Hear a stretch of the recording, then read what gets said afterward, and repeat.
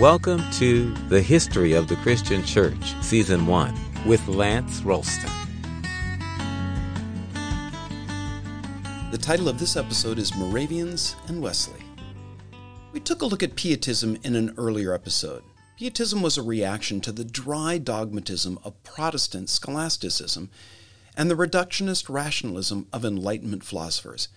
It aimed to renew a living faith in a living Christ. As a movement, it was led in the 17th century by Philip Jacob Spener and August Francke. Spener's grandson was a German count named Nicholas Ludwig von Zinzendorf, who even as a child bore a deep devotion to God. His parents were devout Pietists and sent him to the University of Halle, where he studied under the Pietist leader Francke. Later, he went to Wittenberg, a center of Lutheran Orthodoxy, where he repeatedly clashed with his teachers. After travel and study at the law, he married and entered the service of the court of Dresden. There, Zinzendorf first met a group of Moravians who changed the course of his life. Moravia lies in the southeast of what today is the Czech Republic. Moravians were Hussites, that is, longtime adherents to the renewal begun by Jan Hus. They were forced by persecution to forsake their native lands. Zinzendorf offered them asylum. There they founded the community of Herrnhut. It so appealed to Zinzendorf that he resigned his cushy post in Dresden and joined it. Under his direction, the Moravians became part of the local Lutheran parish, but the Lutherans were unwilling to trust foreigners who were also Pietists. In 1731, while visiting Denmark, Zinzendorf met a group of Inuit believers brought to faith in Christ by the Lutheran missionary Hans Agede. This kindled in the Count an interest in missions that would dominate the rest of his life. Soon, the community at Herrnhut was on fire with the same zeal, and in 1732, the first missionaries left for the Caribbean. A few years later, there were Moravian missionaries in Africa, India, and the Americas. They founded the communities of Bethlehem and Nazareth in Pennsylvania, and Salem in North Carolina. In just 20 years, a movement that began with 200 refugees had more missionaries overseas than had been sent out by all Protestant churches since the Protestant Reformation a couple centuries earlier. In the meantime, conflicts with Lutherans back home in Germany grew. Zinzendorf was banned from Saxony and traveled to North America, where in 1741 he was present at the founding of the Bethlehem Township. Shortly after his return home, peace was hammered out between Lutherans and Moravians. But it failed to last. Zinzendorf agreed to become the bishop for the Moravians, from a spiritual line of ecclesiastical authority reaching back to Jan Hus. Lutherans didn't recognize Hus. They wanted the Count's authority to link to Luther, which is odd since Luther honored Hus as an influence in the development of his own ideas. And a personal aside here. What silly things Christians bicker over. Doesn't a person's spiritual authority rest in their being called by God, not man? What matter is it that it comes through this or that one-time leader? It's the original source that matters. Well, Zinzendorf died at Herrnhut in 1760, and shortly after his followers broke with Lutheranism. Although the Moravian Church never had a large membership and was unable to continue sending so many missionaries, its example contributed to the great missionary awakening of the 19th century. Perhaps the greatest significance of the movement was its impact on John Wesley and, through him, the Methodist tradition. In late 1735, early 36, a group of Moravians sailed to North America hoping to preach to the Indians of Georgia. On board was a young Anglican priest named John Wesley, whom the Georgia Governor Oglethorpe had invited to serve as pastor in Savannah. The young Wesley accepted the offer and hoped himself to preach to the Indians. The young Wesley accepted the offer and hoped himself to preach to Indians. The early part of the voyage was calm, and Wesley learned enough German to communicate with the Moravians. Then the weather turned, and the ship was soon in real danger. The mainmast split, and panic nearly ruined the crew. The Moravians, by contrast, were utterly calm and sang hymns throughout the ordeal. Meanwhile, Wesley, chaplain of the vessel, came to the realization that he was far more concerned for himself than his shipmates. After the storm, the Moravians told him that they were able to brave the storm and the reality of death because of their conviction that their lives were in God's hands, and should they perish at sea, they would but pass into the hands of their glorious King. Wesley simply couldn't relate to that kind of peace born of a faith in the God that he served. Arriving in Savannah, Wesley asked one of the Moravians named Gottlieb Spangenberg for advice regarding his work as a pastor and missionary. He left a record in his diary of the conversation. Spangenberg asked, quote, "My brother, I must first ask you one or two questions. Have you the witness within yourself? Does the Spirit of God bear witness with your spirit that you are a child of God?" Unquote. Wesley wrote, quote, "I was surprised and knew not what to answer. He observed it and asked, 'Do you know Jesus Christ?' I paused and said, 'I know he's the Savior of the world.' 'True,' he replied, 'but do you know that he has saved you?' I answered, 'I hope he has died to save me.' He only added, 'Do you know yourself?' I said, 'I do.'" And then Wesley adds these words, "But I fear they were vain words." These experiences left Wesley both profoundly moved and confused. He'd always thought himself a good Christian. His father Samuel was an Anglican priest and his mother Susanna the daughter of another. She'd been particularly careful in the religious instruction of her, get this, 19 children. When John was 5, fire broke out in their home. He was miraculously saved, and after that his mother thought of him as a brand plucked from the burning. There was little doubt in her mind that God had a special plan for him. At Oxford, Wesley had distinguished himself academically and in religious devotion. After helping his father's parish work, he returned to Oxford, where he joined a religious society founded by his brother Charles and a group of their friends. Its members made a covenant to lead a holy and sober life, to take communion weekly, and to be faithful in private devotions, to visit prisons, and to spend 3 hours every afternoon studying Scripture and reading devotionals together. Since John was the only ordained priest among them, and since he possessed an aptitude to teach, he became the group's leader.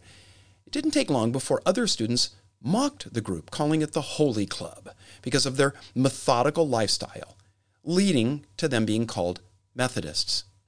Now, all of that preceded his trip to Georgia, but now he began to doubt the depth of his faith. Adding to that was the fact that he failed miserably as a pastor. He expected his parishioners to behave as his Holy Club had back in England. For their part, his parishioners expected him to be content with their attendance in church. John's brother Charles, also in Georgia, serving under Governor Oglethorpe, was disappointed with his work as well and decided to return to England. But John stayed on, only because he refused to give up. And then he was forced to leave under messy circumstances. A young woman that he'd courted but broken up with married another. Wesley, judging her fickle, denied her communion. He was sued for defamation. Angry at this treatment, though mostly self-inflicted, he returned to England to the rejoicing of the people of Georgia, glad to be rid of their depressed and depressing minister. At a low point, and not knowing what else to do, Wesley contacted the Moravians. Peter Bowler became Wesley's confidant and counselor. He concluded that while Wesley had the facts of theology down, he had yet to personally trust in Christ. He recommended that until John possessed the confidence that he was indeed born again, he should stop preaching. Finally, on May 24th of 1738, Wesley had the experience that changed his life. He wrote, quote, "In the evening, I went very unwillingly to a society in Aldersgate Street, where one was reading Luther's preface to the Epistle of the Romans. About 9:15, while he was describing the change which God works in the heart through faith in Christ, I felt my heart strangely warmed. I felt I did trust in Christ alone for salvation, and an assurance was given me that he had taken away my sins, even mine, and saved me from the law of sin and death." Unquote. Wesley no longer had any doubt about his salvation.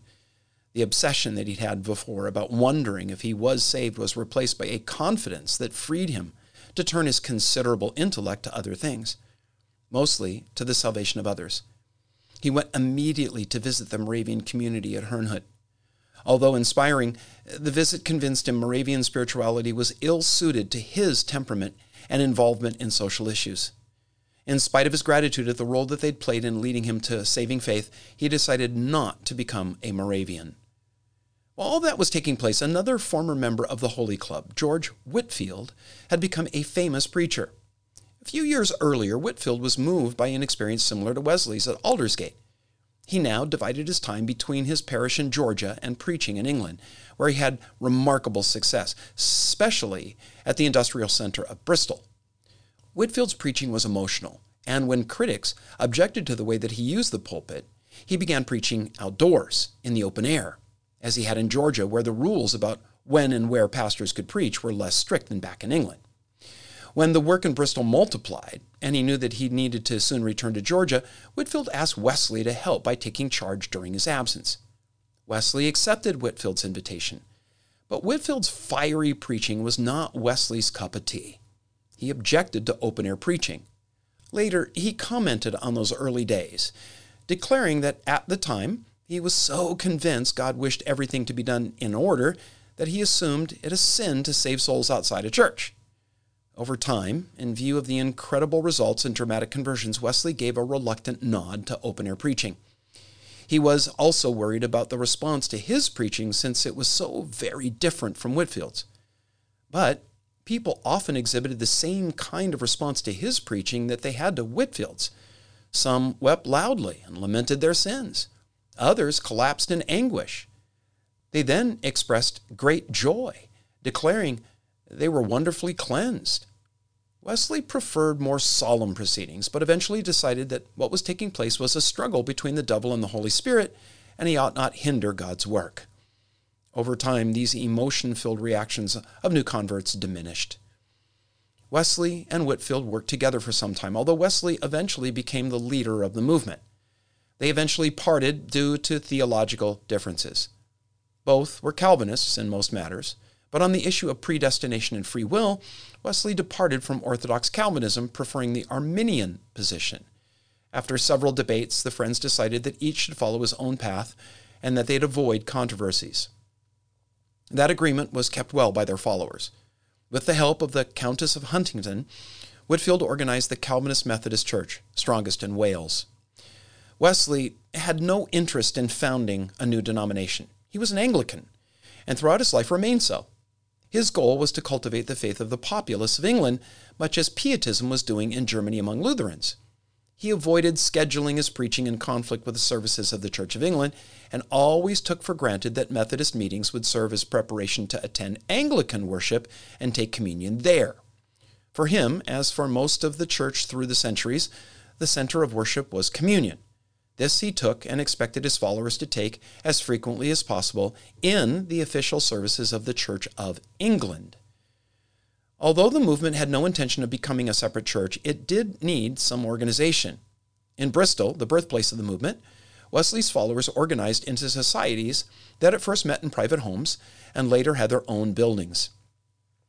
When Methodist societies grew too large for the effective care of their members, Wesley followed a friend's suggestion and divided them into classes, each with 11 members and a leader. These met weekly to read scripture, pray, discuss religious matters, and collect funds. To be a class leader, it wasn't necessary to be wealthy or educated. That gave significant participation to many who felt left out of the Church of England. It also opened the doors to women who took a prominent place in Methodism. The movement grew rapidly, and Wesley traveled throughout the British Isles preaching and organizing his followers. The movement needed more to share the task of preaching. A few Anglican priests joined. Most noteworthy among them was John's brother Charles, famous for his hymns. But John Wesley carried the greatest burden, preaching several times a day and traveling thousands of miles on horseback every year until the age of 70. Conflicts in the movement weren't lacking.